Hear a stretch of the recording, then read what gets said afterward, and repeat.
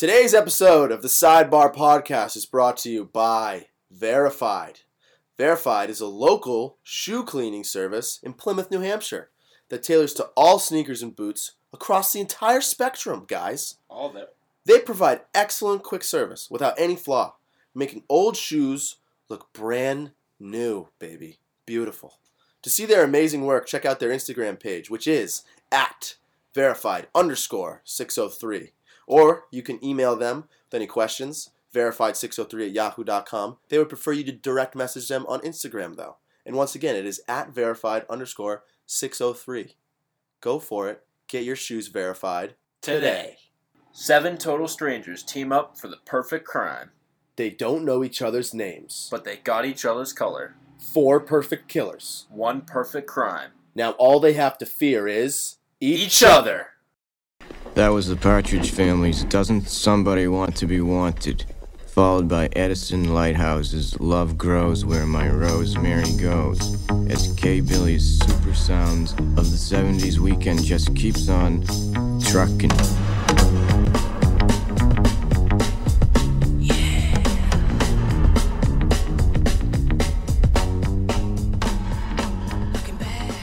Hello, everybody. Welcome back to episode number 8 of the Sidebar Podcast. My name is Ken Lavoie. And I'm Dan Rogers. And today we have a special guest with us who is staying with me because he couldn't get a ride up earlier than Wednesday. He actually slept Stop in yelling. studio. I did sleep in the studio. Yeah, Liam has been here slaving away in the Sidebar studio for a couple days now. It is a pleasure to be on the podcast. Long-time listener. Pleasure to have him. This is my friend Liam Barnard from childhood. He is an avid listener. Yeah. And we popped his Reservoir Dogs One of the only cherry people today. I know has listened to every episode.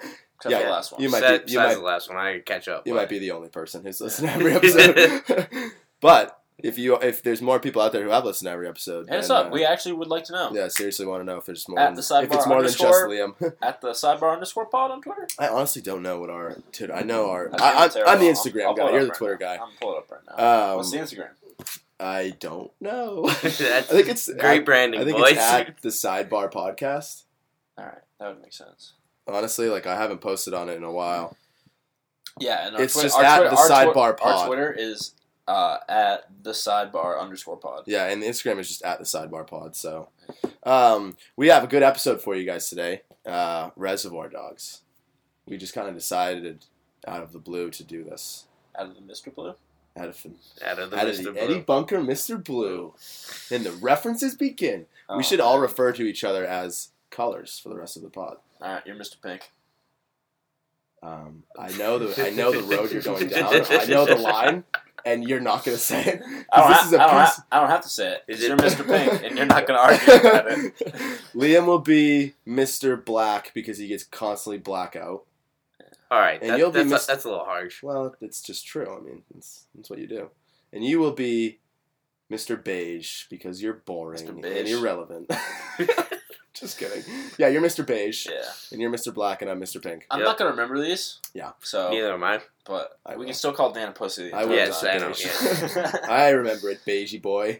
Yeah, Reservoir Dogs. We love this movie. And, we ran the poll. Remember when we ran the poll for Inglourious Bastards and we did Dogs versus Bastards? Yeah, this was the... This was just kind of like an easy choice. This one led for a while in that poll. Yeah, I honestly thought we were going to do this one. But then, the other day, we're like, we need to record another pod. What should we do? And we didn't want to watch... We've been a little busy lately. We haven't been able to sit down and watch 2.5-hour movies. Yeah, and we've been doing a lot of long movies. This is the first, honestly, under 2-hour movie I think we might have done. Besides Tropic Thunder. After last podcast, we reflected a little bit. Yeah. Realized you probably guys don't, unless you're driving for an hour and a half, yeah, you probably don't have the time. Nobody wants to listen to us baffle for an hour. We're great in short spurts when we don't have, when we... We're great in 30-second Instagram videos. Yeah, other prime than that. time. Trailers, beautiful. That's our money. Okay, production quality on that trailer was very high, and it showed. But how long is this movie? This movie's what? Hour 39 minutes. Yeah.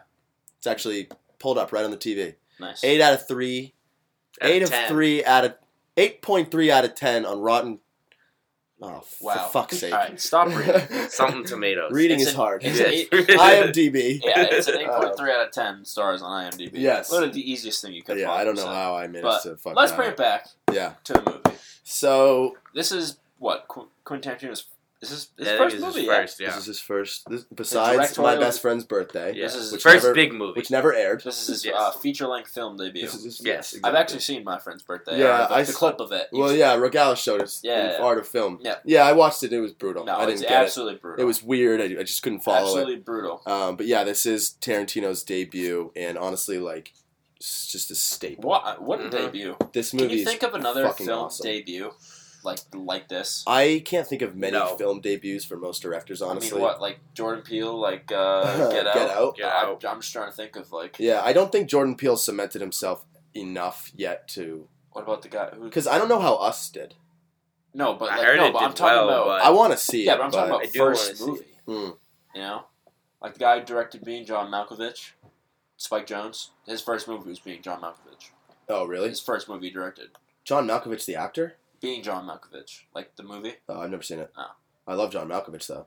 But yeah, Tarantino really just, like, shot out of a cannon with this movie. Same with American Beauty. That was a directorial debut by Oh. Sam Mendes. See, I don't, like, really know any of these Evil directors. Dead by Sam Raimi. Okay, now you're just losing me. No, I am. I'm thinking of, like, real directors like Coppola and Kubrick and Nolan. Well, they probably and didn't have Scorsese. fucking... What was Scorsese's first movie? Was it Taxi Driver?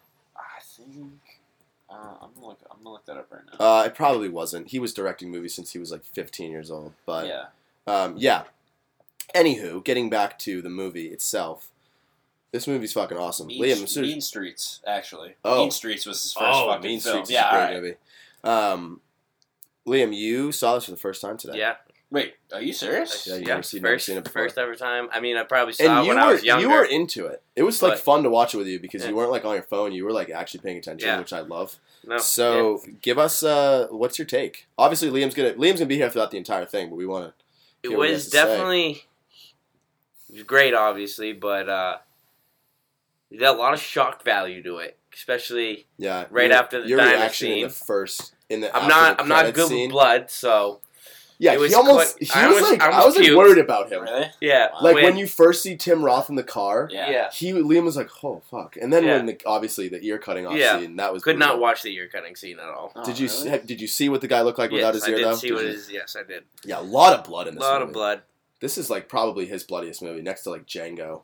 But that's the thing though with that first scene where Tim Roth is bleeding in the back, that kind of gets your attention. You're like, all right, does, this though, is going to yeah. be a great movie. Because like the movie opens it's in the diner and it's easy to just kind of not pay attention because Yeah. it's just a bunch of guys talking. But as soon as But those honestly, like I love that scene. yeah, as soon as those opening credits go away and he's just bleeding in the back of the car. Yeah, if you're like not hooked at that point, like, that's the part that gets you hooked. I yeah, feel like. exactly. Because that was literally your reaction. You were like, "Oh shit!" I was movie like, just, this. I was started like, off. this movie's got to get real You like quick. didn't expect that at all. No, not at all. Which is why I love it. Well, and it's nice because it's like it's fast paced, but it's like you don't get lost. yes, exactly. Like, you There's know what not I mean? enough. Like, you don't get There's lost. not. They don't let things kind of linger on for too long. It's just straight to the point. No, and it's Yeah. nice because all the scenes are like pretty concise. interwoven with these nice like character moments that we get. Mhm. For, Yeah, like and all you get, these like- little talks. You get and, like the flashbacks, Yeah, and uh-huh. there's like a lot of like development. There's Yeah, like like- a lot of human yeah, emotion. and Yes. like for example, right when Vic or well, actually I'll save this for when we go into the best scene. Actually, Best scene. this isn't a best scene, so I'll talk about it now. Okay. But one of the Yeah, 'cause examples my of best these scenes little are character slim. moments that I love throughout the thing. I don't know Yeah. if you have any of those in your best scenes. Just like Character moments? Yeah, like the side moments. Not I mean, yeah, you know, All right, but well, you talk about it anyway. yeah, no. So like a good example of this is when Vic is it Vic Vega? it is Vic Vega. Vic Vega. All right. Right when Vic Vega gets out of jail and he goes to meet see Goes Nice to meet Eyesight Eddie and his Joe. dad- yeah, Eddie and Joe. Joe. Yeah.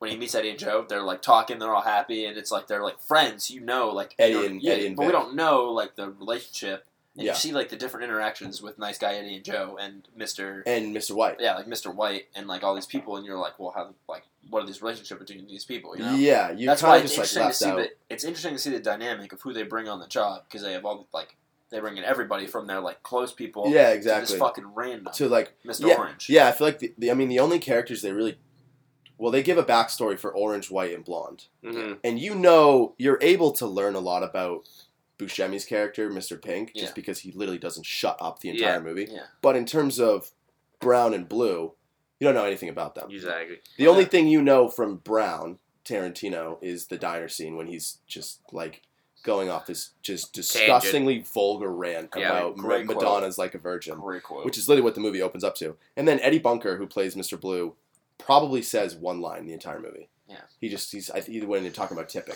Still, also here. Let's go down the cast. Speaking of the tipping I scene, love the cast. That's when I knew that I was gonna hate Steve Buscemi's character because when he goes, Mr. Pink doesn't tip. You hate Buscemi. Yeah. But like it's that's another great moment because it's just like let's not step. That's why he's in my best performance. Let's not step on because that opening scene is.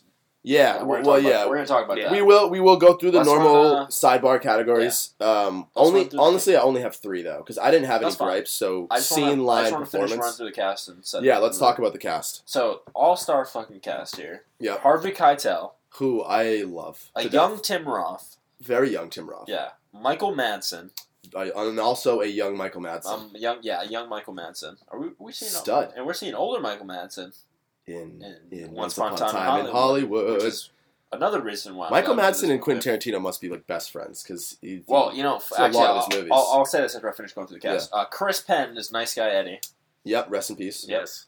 Steve Buscemi is Mr. Pink. Love that. Lawrence Tierney is Joe Cabot. Lawrence Tierney. What else has Lawrence Tierney been in? Because I know that name. I always feel like he plays like kind of like a bad guy. But like I don't know Lawrence Tierney in anything other than this. Lawrence Tierney. He's in Armageddon. He is? Yeah. He's in a lot of the older movies because he's very old in this movie, and it came out in '92. Yeah, no, he's very old. I'm trying to think. This is really his biggest movie. He was a big all these actor old in the movies. 40s and Born to Kill, 40s Dillinger, and 50s and Devil 60s. Thumbs a Ride, The Hoodlum, The Greatest Show on Earth. Yeah, these are all like older movies. But yeah, he's phenomenal in this. Yeah. So yeah, you pretty much ran through it. No women. In the entire movie. There's still a few more. These are more side characters. We also have no women in the movie. Except for the lady who shoots Tim Roth. Yep, exactly. She's literally the only billed actress in the movie. What? Was there another movie we did that had no women in it? That wasn't Tarantino. It was Tropic Thunder had barely any. I was saying it was the Tarantino, but we also have Randy Brooks as Holdaway. I think that's just some. Hold on. Oh, the cop. I thought that was Balls. No, sorry. Yeah, Kirk Baltz. Kirk Baltz. Great name. Great Marvin all-time name. Edward Bunker, Mr. Blue. Eddie Bunker. Tarantino, Mr. Brown. Yep. And Stephen Wright is K. Billy. Billy's Super Sounds of the 70s. And so honestly, iconic, dude. This movie is full of just... I'm going to use this word a lot, and you guys are going to be annoyed there is a lot so much about me. Yeah. This movie is so iconic. Absolutely. And, cinephiles everywhere... literally will study this movie. Yeah, I mean, it's not only is it the debut of, I think, the greatest movie director of all time, and the greatest director of our generation, but what comes out of this movie and what is going to set Tarantino up is what is iconic about it. Yeah. Like, he saw this, and he took this opportunity to be like, I am making a movie that nobody knows about me, and I'm going to make this movie that nobody's going to understand, but if they love it, then it's going to be a hit. And that's exactly what and here's the thing. Like, think about all of his other movies. They follow the mold of... It's like, if you put... I'm trying to think of the best way to describe this, but like... This is a mold for him, yes. Yeah, like, this is like the cookie cutter, but this is the most realistic version of any of his movies. I agree with you there. You know? Because Pulp Fiction... even though it's like it's set in a realistic time... I won't say anything bad about that. Some of that stuff is like a little... No, but it's like, it's believable. It's like more outlandish. This is like such like a set in reality. Like, like we could see this happening. The criminals like screwing themselves over and like the ego's getting too much. Yeah, absolutely. Like that, you know? I think that's really what comes down to it at the end of the day. Why I love this movie so much is because, like we talk about like heist movies, and what are some like big heist movies that we all love? Like Oceans. Oceans movies are great. Yeah. I love The Italian Job. Ant-Man 1. Great heist movie. Don't even talk to me about that. Oh, that's a heist movie. You can't even deny it, brother. Okay, sure. Let's add Ant-Man to the list. There's a lot of other really good heist movies that I know I'm leaving out, but everybody knows. Everybody has their favorite heist movie, right? Yeah. This is my favorite heist movie because it's not like every other heist movie. It's about a heist, but you never really see the heist. You know the plan, but you don't know it too well. It's got loose ends, whatever. But it's all about, like, what happens after the heist. Well, that's the thing. The heist goes off pretty... Like, I mean, there are going to be some hitches, but it went off pretty well, all things considered, didn't it? No, it was an absolute fucking train wreck. Botch job, yeah. People got killed. They got the diamonds. No, but it was like what I'm saying. The dirtiest heist of all time. Yeah. Everybody's dying. Cops are getting murdered. Yeah. At the end of the day, nobody knows. I know, but, like, they completed their They completed the they mission. They complete. That's what I'm saying. Like Yeah. they got there. It could they could have fucked up. Like it was a it train wasn't a movie wreck. about the heist being fucked up. It was, but it was about like how they interacted with each other after they succeeded. Yes. Because like Well, that's what. Yeah. I mean, I personally... my only argument is that the events that they transpired brought out more of like the edge in them, and that's why they like flipped. Do you get what I'm saying here? Yeah, I understand what you're saying. I don't think I would consider the heist a success. Well, it technically would, 'cause was they a got their success, but that's obviously not the way they planned. They for got it the to go. diamonds, but think about what happens. Yeah, they lost. They lost two of Think their about guys the last before. part of the movie. They lost two of the. They lost Blue and Brown before they even got. Before they Even everybody, to the before the they safe even, house. before they even got away from the bank, And two then guys are already dead. Orange was dying the whole movie. Orange is pretty much dead. Yeah, Yeah. I wouldn't count them.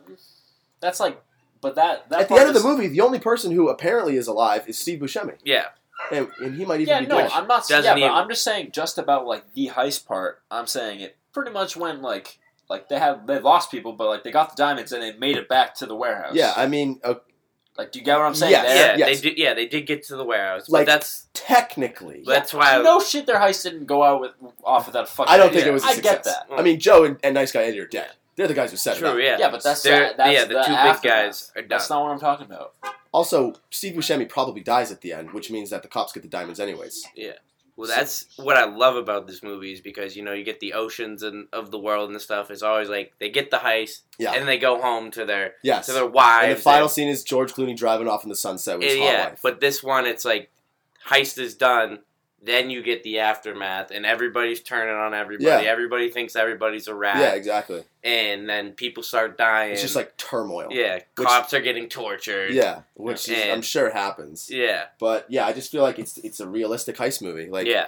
when you watch like Ocean's movies, you have to suspend. Yeah, like, there's no beliefs big for everything. explosions. But in and this, yeah, exactly. There's no like big aha it's not moments. Hollywood. That's what it's not very, a Hollywood. It's very not. That's Yeah. a good way to go. It's about it. very and, like, grunge, very completely to agree the with you. to the T. It's his first movie, so Tarantino didn't exactly have like the Yeah, but Yeah. but ability to set Tarantino, it. I don't even think But Tarantino he would never, go that way. He though. never would even go down that road. Yeah, he wouldn't Who, go. who makes Well, the no, I'm just Ocean's saying like movies? I'm just saying not even going down like that road, but just like the whole like set in reality. Like even with his other movies, he couldn't do that with his first movie. Yeah. because he didn't have like the. But the thing is, reputation. it's so yes, twisted I see too, what you're though. saying. Like you said earlier about him getting the mold going, it's just like you could tell it was Sorry, like it was very twisted, very Yeah, Very what do you mean? gross. What do you mean by like twisted? Like he's like It's just- shaping it as it like no, is going, like or? twisted as in twisted like in terms of the moral. Most movies follow a line. yeah, but this did not movie's follow. like. Yeah, it's just going. Oh, I mean, yeah. the first scene they're in the diner, Yeah, and then no, it cuts to halfway yeah, through. the linear story. Okay, I The, just the wanna make sure it's Tarantino yeah.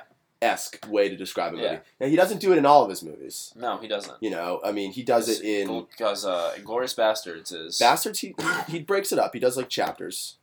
yeah. he But does a that's- little they're before, he They're does a like little- in It is kind of in they're- like chronological order. I'd say that but I'd say that it's in chronological order because they start with Shoshana and that. Yeah, that's I right. don't want to get in the whole side argument, but then that's like the middle part, So, and then the but Bastards. he- yeah, He picks and chooses which movies he's going to do this with. Yeah. With. But he definitely does it in like Pulp.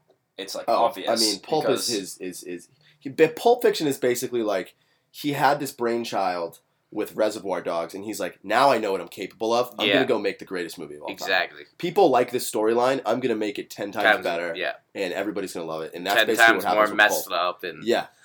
I don't know. This is like looking back on it, this is like probably the goriest movie, one of the goriest, bloodiest movies I've seen. There's just a lot of blood. there's just a lot of blood throughout the whole movie. It's just like such a great movie. Everything about it.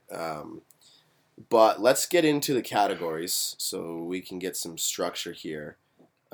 So we got best scene, best line, best performance. Mhm. And I'm going to, because I wrote mine down, I'll read off mine. And if both of you have additions, obviously go for it. Do you want to do best scene first? Do we normally do best scene first? we get in this argument. We literally never remember. every time. You listen to our podcast. Do we do best scene We're first? doing best line. You I wanna think you best gotta line do first? best line first. All right, I'll do best line. So I only have 3. And honestly, so this was a tough category, I feel like, because a lot of Just a lot of talking. it's a throughout lot the of whole monologues movie. in this, and a lot of like just long drawn out dialogues. There's really not that many like lines in the movie that you kind of love. For me, I only have 3. When in the diner scene, Harvey Keitel says, "You shoot me in a dream, you better wake up and apologize." And like the way he says apologize, I love. Michael Madsen says in the safe house, "Are you gonna bark all day, little doggy, or are you gonna bite? That's a great I line. love that one. That's just... and then he also says, you ever listen to K. Billy's Super Sounds of the 70s? He, like, asks the cop that. Obviously, right before the greatest movie scene, or not the greatest movie scene, but one of my favorite movie scenes of all time. One of the most iconic, for sure. Yeah, so those are my only three. I got a great one. It was when Steve Buscemi was telling Harvey that he was going to go check in. He goes, I'm going to go check into a motel for a few days. Call Joe. And then he turns around the corner and Mr. Orange is just passed out. And he goes, oh shit, did he die on us? Yeah. Just the way he said it was so nonchalant about it. Yeah, he just kind of turns around. He's like, oh shit, is he died? Like, yeah. Because Mr. White's like holding his head. Yeah, he's like holding his head. And he's like, I'm going to go out. Oh shit, did he die? die? Yeah, that's a good one. I like that. It's just tough to like really pinpoint a line. One of my favorite offline quotes is or offline, like off, like just offhand. Yeah, when I don't remember when it happens, but it's Eddie and Mr. Blonde, and he's like, Eddie, if you keep talking like a bitch, I'm gonna slap you like one. Bitch. Yeah, I think that's when he goes to the office. When you hear Blonde's backstory. When he's wrestling with him and yeah, stuff. Yeah, and I like Eddie and Blonde's relationship. It's funny. Because then they like, when they need to be serious, they go for it. Yeah, I don't know. This is just like a hard movie to pick a best line for. I really don't think there's a lot of good lines in this movie. I don't think that like there's any iconic lines from the movie. No, there's not one that really stands out. Yeah, it's not one of the movies that you're going to quote. I got another one I love. When Mr. Pink's talking about how he doesn't tip, and he's like... Oh, yeah, the tipping part. And he's holding up his hands, and he's just like rubbing the guy. He's like, you know what this is? It's the world's smallest violin, playing just for the waitresses. Just for the waitresses. I think that if I were to nominate like a best like dialogue, I would say it's the tipping, the tipping discussion. Yeah, I think that's the funniest. No, yeah. And then Harvey Keitel butts. Well, it's also an interesting like perspective on like. He makes a couple good points, but at the end of the day, you should still tip. Yeah, no, you definitely should still tip. Don't be like an asshole like Buscemi. Waitresses actually don't make minimum wage. They make way below that. They make less than minimum wage. Way less than minimum wage. But it's evened out because they make a lot of money tip. Make $3.25 That sucks. an hour. They make tips though. So don't ever bring Steve Buscemi. This is in the 90s, so you know they're making less than $3.25 an hour. No, in the movie they're probably making less, but nowadays they probably make more. Yeah. They probably make closer to like... I don't know anyone in the food industry, so... No. But like, think about the minimum wage for most jobs is like now like $12, $15. Yeah, I know. But I'm saying right now in New Hampshire... Yeah, I mean, I'm working at a restaurant as a food runner, and I only get $7.25 an hour plus tips, which sucks. But whatever. So, none of us really... But that's not the point of this podcast. No. By the way, Riverhouse plug. I don't know. Best line is tough. Yeah. There's a lot of things that are said in this movie that you kind of chuckle at. But like I said, it's not like a movie that you quote. You can go around quoting. You talk about like how great it is for everything else. Yeah, but you're not going to say a line in a room full of people and everyone's going to know exactly what you're talking about. If you quote Reservoir Dogs in a room full of most people, they're going to look at you funny. However, if you quote Pulp Fiction or something, remember. I mean, like, the best line in this movie probably that just describes the entire cast of people is when Tarantino just goes dick, dick, dick, dick, dick, dick, dick, dick, dick. He's literally reading the cast list, bro. Yeah, that's true. Just going through all the people on the IMDb page who are dicks, and that's actually when Eddie Bunker talks, and he goes, "That's a lot of dicks," or he goes, "How many dicks is that?" And that's like literally one or two of his lines. Eddie Bunker was actually a real life convicted felon, and he's also in The Longest Yard remake with Adam Sandler as one of the inmates, and they casted him for it because he was an inmate. And he fit the crime man persona. That was a little half-assed research. So yeah, best line, whatever. There's a lot of great lines in the movie. Yeah, no, this is and you kind of have like aha moments when you go back and talk about it. But let's do best scene. Yeah, so I have 4 nominees. All right, well, I'm just gonna start opening with the diner scene. Yeah. Oh, was that not what you were going to say? I wasn't going to, but I did say opening, so I might as well go. Yeah. So the cold open. It's just basically. It's such a good cold open because it's like. It reminds me remember in Lethal Weapon when we talked about how like the police station was like the hustle and bustle kind of thing? Yeah, you get all these little like you get all the side quips and stuff like that. We get like the criminal version of that. I'd like to think when they're all at the diner, they're just like quipping back and forth saying rent. It's just like a bunch of really sleazy people really at just a diner. Guys being dudes. It is just guys being dudes, and that's what I love about the movie. Yeah, is because like. We'll go back to like other heist movies that we see. Yeah. Like there's obviously like good quotes and stuff, but like the people like I take Oceans. All the characters are like larger than life. Yeah. And they're all like either really smart or I so like in their persona. Like George Clooney's like the sly guy, or somebody's Yeah. like the bomb person. That's all they talk about is bombs, and all they talk about is like technology. But these guys, it's just like they're a bunch of criminals. Well, the best part is, there's no one expert. It's No. not like, And they're we all need this person to get the job. Like, and like there's guys, if you jobs. put a bunch of criminals at a table together, they're gonna talk about fucked up shit. Like, and that's exactly they're what all they gonna do. try to one up each other. Yeah, exactly. Like, literally the first. By the way, none of them know anything about each other. That's what I love about the storyline. That's what I love about the storyline. Because like, they're not like talking about their personal lives. No, not at all. They're just talking about they're told random not shit. to. Exactly. All So right. they got to figure out a way to do some filler at a diner. No, it's like Tarantino was explaining the movie like a virgin. I would love to see how that conversation got started. Just imagine though, you're just sitting at a diner with a bunch of people you don't know. Yep. And it's just and like you're forced to talk about something. Forced to talk what about do you talk something. about? You're gonna talk about yourself. Exactly. About how but you great can't. you are. Yeah, but you're not allowed. But you're not allowed to talk about yourself. So you got to figure out something else. Yeah. So you just kind of latch on to anything anybody says. That's why the whole tip thing gets blown out of proportion. But yeah, I just love the opening scene. It's really it's the only time all of them are really on screen together besides the naming scene. Yeah. So it's just fun to have everybody in the same setting. And like I said, I feel like it can get kind of like people can like not pay attention to it. Mm-hmm. But if you listen to the dialogue, it's just funny. It's just like it's messed up. Okay, my other best scene is obviously the torture scene. Yes. That's what I was gonna bring up. Yeah, I mean, like I don't even want to read my other two. Yeah, and honestly, I'm just like, I know you have other shit, but I gotta lock that in. No, right now, yeah, you don't even need to use it because it's literally like I don't want to say the most iconic. It's the most iconic scene in the movie. In movie, it's one of the most iconic scenes in movie history. That's what I'm saying. Yeah, like, so in the movie, every it's time, yeah. There are two phases of the song "Stuck in the Middle with You." Before you see this movie, and after you see this movie. Exactly. You picture the ear cut every single time you hear that. Once you see the movie, let's say you've never heard the song before. Yeah. And then you listen to the song after you saw the movie, and all you think about is the ear cutting scene. Yeah. Well, that's why I love that scene so much because it's such a like messed up scene, but it has such a happy song in the background. The song lyrics itself are kind of demented. They're talking about like how he's like stuck between like jokers and bad people, clowns or whatever. But like it's upbeat. Yeah, it's like great. It sounds happy. So like every time you hear that opening guitar riff, cue the guitar riff, and that is a.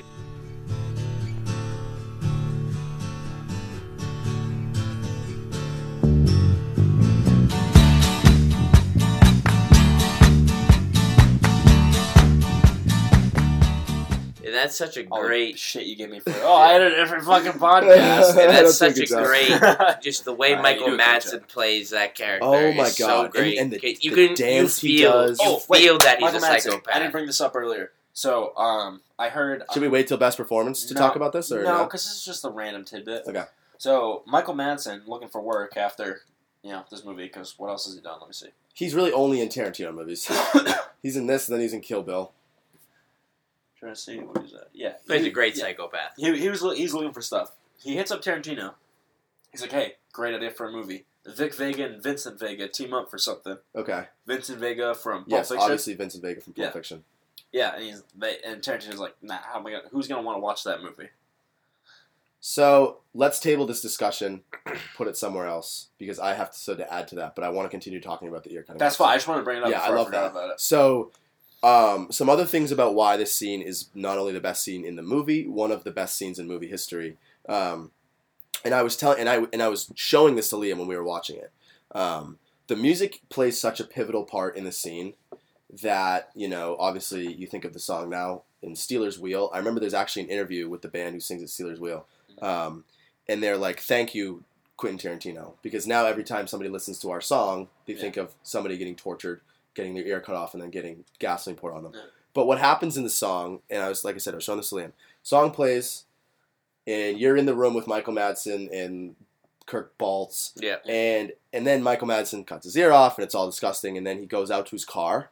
And what happens when he goes out to his car is the music shuts off in the movie, and now it like goes from this music, and now all of a sudden it's just like he's walking outside, and you're just kind of like... Kind of gets peaceful, too. Yeah, it's like peaceful. You just kind of hear like the everyday noises of life, like traffic and kids playing and blah, blah, blah. And he pulls and he goes and he gets his gasoline can. And then he comes back in and the music like turns back on. Yeah. So like most like most directors, I feel like would let the music have keep play playing through when he goes Yeah, outside. kind of beginning like a montage But like scene kind of thing. it's one of those like subconscious things that you don't think about, that like this song is like what makes the torture so messed up. Yeah, exactly. If the song played throughout, you'd just be like, oh, remember the scene? yeah. Oh, it's a great song in the background. But like you are immersed. Like now, every time you hear the song, if he goes back inside, you hear the song again. You're like, oh, it's gonna get. And I love how it's gonna get bad again. I love how now what is he? I love do? how it also picks up as the song. Like it continues to play. Like it's just like he walks back in and it's another part of the song. Yeah, the song has just kept playing while he was outside. It's just like,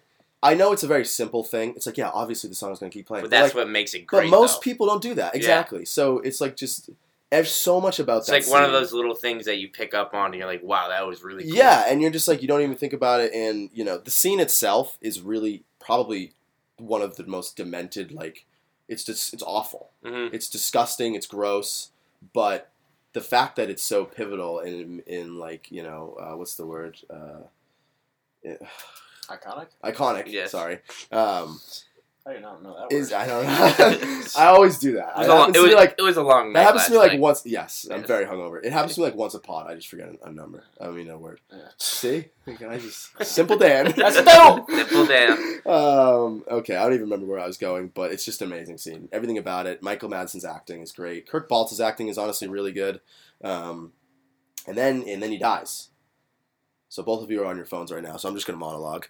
And then Tim Roth kills Michael Madsen, so not only has there been this really iconic film scene, but in the movie it drives the plot. Yes, because now all of a sudden you're like, oh shit, Tim Roth. And like the thing too with that is, I feel like Michael Madsen kind of forgets that Tim Roth is sitting there the whole time. Yeah, he does. So he's watching it. Well, the thing is that they kind of explain this when they talk about like how crazy, like Joe, you don't know when Harvey Keitel at the end when he's talking to Joe. Yeah, and he's like, who at the end of the day knows nothing, Mr. White.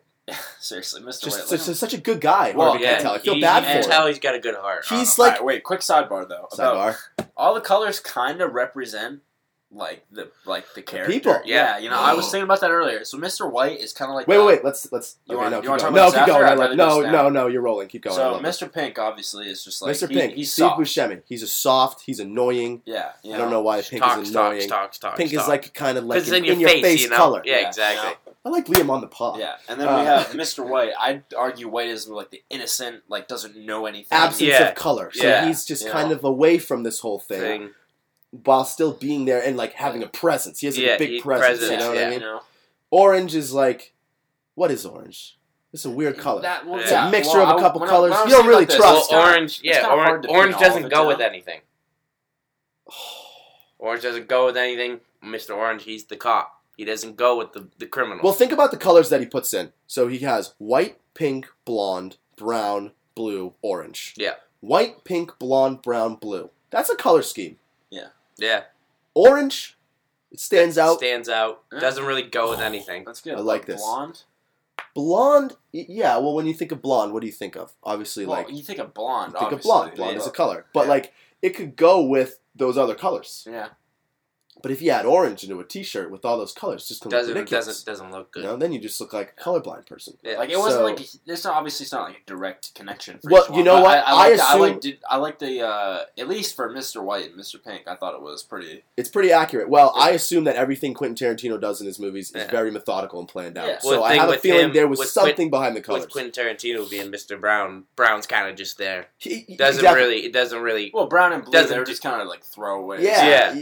Like they're just kind of normal colors, which means, but you know, the people who stand out are pink, white, blonde, and orange. Yeah. So the other two colors, they're good colors, but they just kind of go away. They go with everything. That's a really good point. So I'm not even going to read my other two best scenes. Yeah, no. Honestly, I do like the scene where he is naming everybody, because when Buscemi's like, "Why can't I be Mr. Purple?" and he's just like, he goes, "Well, because Mr. fucking Purple's on another job." I got a Mr. Purple on another job. You're Mr. Pink. Yeah. And then he says a bad word. Why am I pink?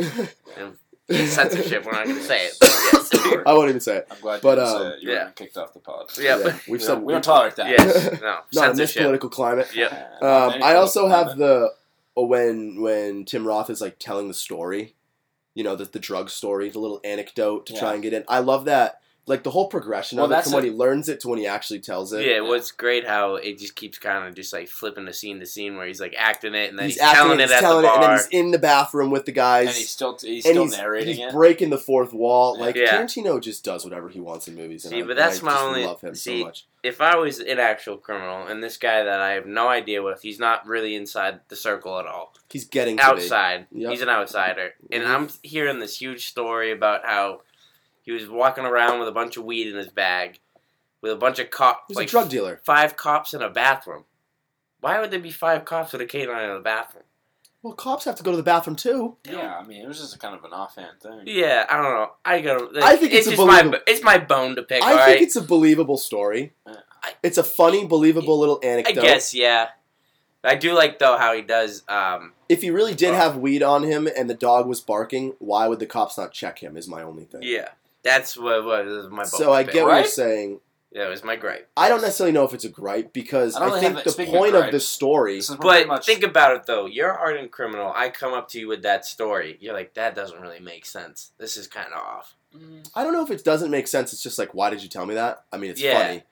But it's like, why would you tell me that? It's hard to be like... We're here to do business, not to... Yeah, but they're at a bar. Yeah, they're just like... Yeah, but they're shooting the shit. They're trying to figure Tim Roth out a little bit. Even when they're on the job, they're shooting the shit. Like, I mean, they're always obviously shooting not shit. right, like, when it's happening, but when they're doing, like, the scouting, and when Mr. White and Mr. Orange, especially, are in the spending car, time together, and they're talking, like, they're just shooting. They're doing their work, but they're still shooting the shit. Yeah. You know? And in the car, my another one that I have is the car scene where, they're talking. Yeah. Where Nice Guy Eddie picks up Mr. Orange and they're all in the car together and they're talking. And it's funny because they're talking about Pam Grier, who's playing a lady cop. Yeah. And Pam Grier ends up playing Jackie Brown in another Quentin Tarantino movie, which is one of the most underrated Tarantino movies, by the way. So a little plug there. But yeah, that's a good scene. There's a lot of just good talking. I like the story. I don't know if the story's meant to be super believable. It's pretty damn believable, though. I think it is, but at the same time, like, Tarantino probably wrote the story so that there could be, like, a little bit of hint. Because then Joe at the end says, I'm not 100% on this guy. Yeah. And he should have had his fucking head examined. And they actually say that phrase a lot. I should have had my fucking head examined. Yeah. Because Steve Buscemi says that when they come back into the safe house. He's like, we should all have our fucking heads examined for being here. And Harvey Keitel says it, and then at the end, Joe says, I should have had my fucking head examined. So it's just funny that they say that. The standoff scene also was another one I nominated. Just because it's, We did watch it like 8 times. Oh my god, we did. Because what was... So I've seen this movie so many times. We tried to determine... Now, I'm just going to set the scene a little bit. Yep. So, at the end of the movie, it's a 3... Well, it's not a Mexican standoff because there's not guns pointed at everybody. It's a 4-person... But Joe... No, it's a 3-person standoff. It's a triangle. So, you guys can't see this, obviously. Nope. But Joe Cabot is in one corner of the triangle. Harvey Keitel's in the other. Yep. And Nice Guy Eddie is in the third corner. Yep. Joe is pointing a gun. He was pointing a gun at Mr. Orange because he was ready to blow his fucking head off. The initial gun was pointed at Mr. Orange, who's on the floor outside of the triangle. But Harvey Keitel points his gun at Joe Cabot. So we got a gun on Orange, we got a gun on Joe. Now, I'm not sure, does Joe turn his gun to Harvey, or does he shoot Orange? Because I think the whole thing is, like, Joe shoots Orange because we saw that Orange has a second shot. So Joe... Joe is pointing at Mr. Orange on the floor. Yep. Harvey Keitel is now pointing at Joe Cabot. And meanwhile, Nice Guy Eddie is pointing his gun at Harvey Keitel. So now, you have a gun one way, 2 ways, 3 ways. And then one going which diagonal. Is, so everybody's set up to die except for Nice Guy Eddie, basically. Yeah. Harvey Keitel will get shot, Joe will get shot, and then Orange will get shot, but nobody's pointing a gun at Nice Guy Eddie. And Nice Guy Eddie will just pretty much just have a clean shot. Yeah. Now, if you watch the scene slowly, which you have to do. Yeah, we clicked through this a bunch trying to pause it 10 times. To figure out who it was. Because Joe dies, Nice Guy Eddie dies, Keitel gets shot, and Orange gets shot. Yeah. So all of them get shot, but nobody's pointing a gun at Nice Guy Eddie initially. Yeah, so that's what we tried to figure out. But it ends up being, Joe Cabot takes the first shot. Shoots Orange. Shoots Mr. Orange. Harvey Keitel, Mr. White, shoots Joe Cabot. Joe. And meanwhile, as that's going on, Nice Guy Eddie shoots Harvey Keitel. Harvey Keitel turns and shoots Nice Guy Eddie. After being shot by Nice Guy Eddie. Yeah, as he's falling down, he kind of just points it real quick. Gets the revenge kill on him. So Keitel kills Joe and Nice Guy Eddie after taking a bullet. Mm-hmm. He's a freaking beast. Yeah. I respect him a lot. He's still alive enough, and he crawls over to Tim Roth. And then I assume, you see him kind of get blown away at the end. But the standoff scene is just awesome. There's so much tension. Think about being Mr. White, though. You just take a bullet for this guy because you think he's a great guy, and then he just goes, I'm a cop. Yeah, and he starts to, cry. Yeah. It's a really well-acted movie by everybody. Mm-hmm. I mean, it's just so much, human emotion. Yeah. But, that's a cool scene. Stop pointing that gun at my dad! And that's actually one of the last... Well, it's not... it's the last thing Eddie great. I thought he did a great job. Yeah. You can tell he's definitely... Let's use that as a segue. So, first of all, ear cutting off scene is 150% everybody's nomination for best scene. Yes. It's the best scene in this movie. It's one of the best scenes in any movie. Yep. It's not the nomination, it's the winner. It's the winner, 100%. 100%. If you don't watch this movie for, and take away that scene, you're watching it wrong. Yes, exactly. So, let's segue into best performance. You got not many characters in this movie. There's, your 5 guys. 1, 2, 3, 4, 5. Actually, 6. You got 6. You got your 6 heist guys. You got your 2 bosses. Yep. And you got the cop. Mm-hmm. In terms of speaking roles, those are really the only people in the movie that do anything. Yeah. So there's about 8 characters in the movie, and I want to discount Bunker and Tarantino because Tarantino does have a nice little monologue, but he's not got the best performance. No, the only one I could have played Eddie Bunker's role. The people I would count would be Nice Guy Eddie for best performance. Yeah, no, I'm just not. I'm not listing them. Oh yeah, I'm just saying people who people could be nominated. Okay, Nice Guy Eddie, Mr. Blonde, Mr. White, Mr. Pink, Mr. Orange. Maybe Joe Cabot. I'd say we don't see enough of them. Are you nominating people for best performance, or are you just saying these are people who I consider could be nominated? Okay, because they have to have a big enough role for me. So my nominees for best performance. I think the cop, whatever his name is, Kirk Baltz. Kirk Lazarus. Kirk Lazarus. I wish, dude. Great performance. I don't wish. But he was alright. But he has a speaking role. Yeah, so there's literally only 8 people in this movie who have a speaking role. But who would you nominate? I will go in order. Yeah, let's rank them all in order. Top of my list is Michael Madsen. Yes. Number 2 is Harvey Keitel. This is performance. Yeah. So there's always skepticism. What does this category mean? I think it's the actor who did the best. Yeah. Michael Madsen number 1, Keitel number 2, Buscemi number 3. Roth 4, and then Nice Guy Eddie 5. Those are my people, and I really think it's between Madsen and Keitel. So I'll do this one more time: Madsen, Keitel, Buscemi, Roth, Penn, Nice Guy Eddie.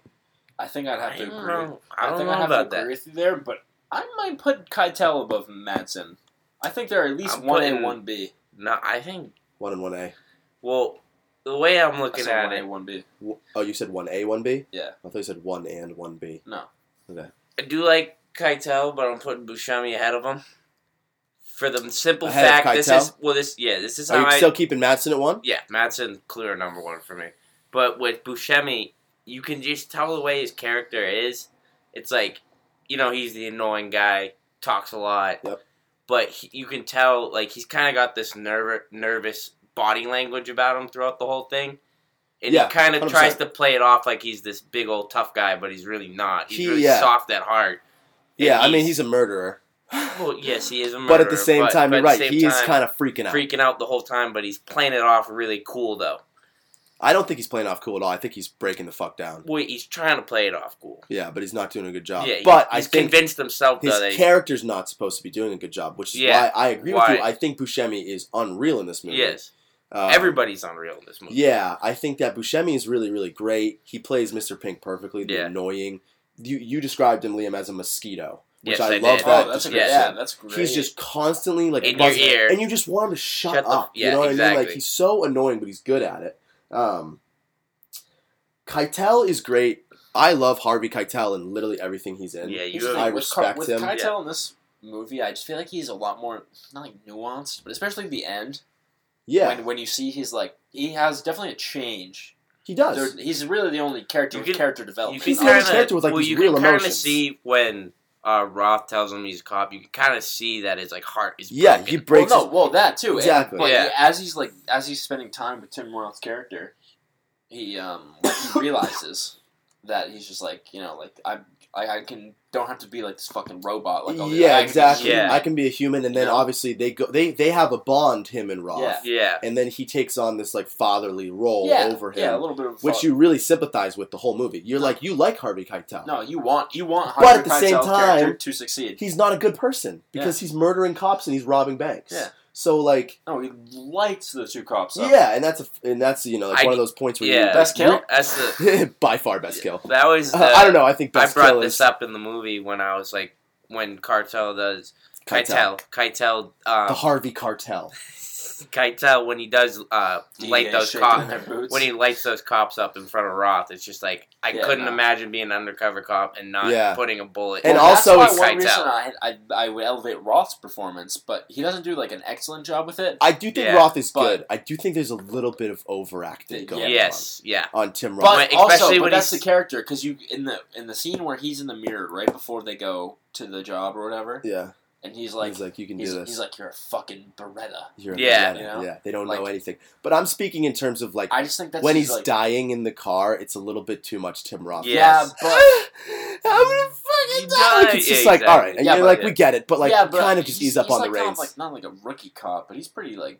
He's definitely never been shot in the belly before. I'm just saying, like, I think Tim Roth does it a little bit too much. You take a bullet. I still think his performance is great. I'm just not putting him at the top of the list. No. Well, Michael Madsen. So let's talk about Michael Madsen, because I really think he is the best in this movie. He plays a great psychopath. And he doesn't really get, like, too much screen time, honestly. No, exactly. Like, the movie's really dominated by now you got me saying it.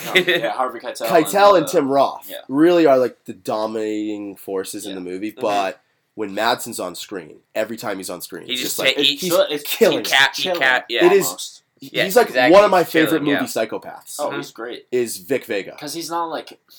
Also, great name. I love Quentin Tarantino's names for characters. But he's Vega. He's more Freddie Newendike. Like it's just great names. But like Madsen's character is so like he loves it. He's so twisted. He loves it. He's so twisted. Like that's like it's so disturbing. Like he doesn't have to cut the cop's ear off. He fucking wants to. He wants to, and then after he cuts it off and he talks into it. Yeah. Goes, is this thing on? Hear me? Is this thing on? Like, you hear me? You just cut off a man's ear. Yeah. Not after slashing his face with a knife. Like and then he was about to light him on fire. He was about to cover him in gasoline and light him on fire. And that's another great line that he says right before he starts torturing the cop when he's like, "You're probably gonna wish for a slow or a quick death. Yeah. You're not gonna get it." And he goes, "Torture, that's interesting." He's like, I could torture you all day. You're not going to tell me anything. So I'm going to do it anyways because I want to do it. Like, he's just a messed up person. And even like after there's all the commotion when everybody comes back to the safe house, like the first time, and then all of a sudden it pans out and you see Michael Madsen sitting there drinking the soda. Yeah. And he's just like, he's got the sunglasses on, and that's when he has his line, are you gonna bark all day, little doggy? Yeah. Are you gonna bark?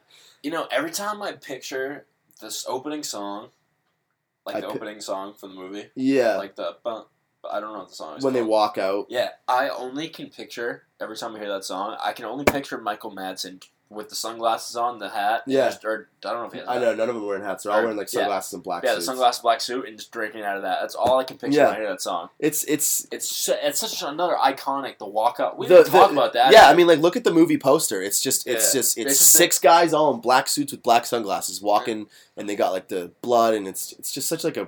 Cool and another movie. Great thing about his character too, it's like you just did a diamond heist and you go and go get fries in a. I know exactly. I love that. Like that's so Tarantino to do. Yeah, 100%. So Tarantino. Because that's what a psychopath would do. And I love how Keitel goes. Tarantino was if he went and got a big Kahuna burger. Yeah, exactly. Maybe that's where he got the burger. That's where he got it from. Yeah. Speaking of Pulp Fiction, Reservoir Dogs crossover, we were talking about this earlier. So. Listen to this little theory that I have. Reservoir Dogs comes out in 92. Pulp Fiction 94. Tim Roth is in Pulp Fiction and Reservoir Dogs, as well as Harvey Keitel is in both movies. Now, listen to this. Vic Vega is the character's name Michael Madsen plays, and in Pulp Fiction, it's Vincent Vega. Yes. So They're I believe brothers or cousins or something. That they're brothers. They're two brothers. One of them's a bank robber. One of them's a hitman working for Marcellus Wallace in L.A. because they all live in L.A. So they're clearly still hanging out. Harvey Keitel, here's my theory. He doesn't die at the end of the movie. Harvey Keitel, let's say this, he lives. He goes through this all cop, he ends up working for the police. And then he becomes the wolf. And then he becomes the wolf in Pulp Fiction. Because now how does the wolf have all this knowledge in Pulp Fiction? How does he know what to do? How does he know how to clean up a scene? How does he know what the cops are looking for? Because he used to be a heist robber, and then he went and he worked for the police, and then he quit. And now he becomes the wolf and he works for Marcellus Wallace. Now, the only plot hole in that is Tim Roth dies in the movie and then comes back. Well, he dies we don't know that. But he could have. He could have died because where he had the gun pointed, it was at his jaw. Maybe Tim Roth stays alive and then he comes back to become a little Do you want me to robber. your whole theory right now? I would love for you to not, because I really like it. I know it's got a ton of holes and stupid. Mr. Brown dies in this movie. Quentin Tarantino. Oh, I forgot he's also in it. He comes back as Jimmy. Yeah, shit. But do we know that though? I know they do say that he died. You see Brown. You see Brown die on camera. Yeah, you see him die in a car. Yeah, and I just wanted to have fun with it. All right. No, I honestly, there's got to be some connection. I mean, well, no, that's when I think the only feasible thing is Vic Michael Vega and Madsen Vincent calling Vega. Tarantino about the movie together because he knows they're connected. I think in reality, Quentin Tarantino was just like, "Oh, Vic Vega, cool name. I'm gonna also have Vincent Vega." But Vic and Vincent Vega. Vic is way more badass than Vic Vega. Vic Vega is way more badass, but I like the character Vincent Vega way more. Oh yeah. God, that's a fun little theory though. I don't know. It doesn't really add up. There's just a lot of little Easter eggs I think that Tarantino likes to pick at. Like he had made this movie, like I said, 92, and they're talking about Pam Grier, and then he ends up casting Pam Grier as Jackie Brown later on. I love that. Yeah. I don't know. I think for the most part, we have chugged along. Yeah, no. We talked about this for a while. Who do we? So we're saying Madsen for best guy, though. I would say 100%. Yeah, I'd say Madsen. I think Madsen and Keitel are kind of on equal playing field. Yeah, but if I were to choose one of the other, I'm gonna put this Madsen. how you thought I said it before. Instead of 1A, 1B, I'll give Madsen 1, but I'm gonna put a 1B for Keitel because I think even though that's not a real category, he's a 1.5. He's definitely not a 1.5. He's starting. He's a starter. No, it's like. I get what you're saying. Well, Chris Penn does. We'll clean it up. Chris Penn does play a great. I have to say it once per pod.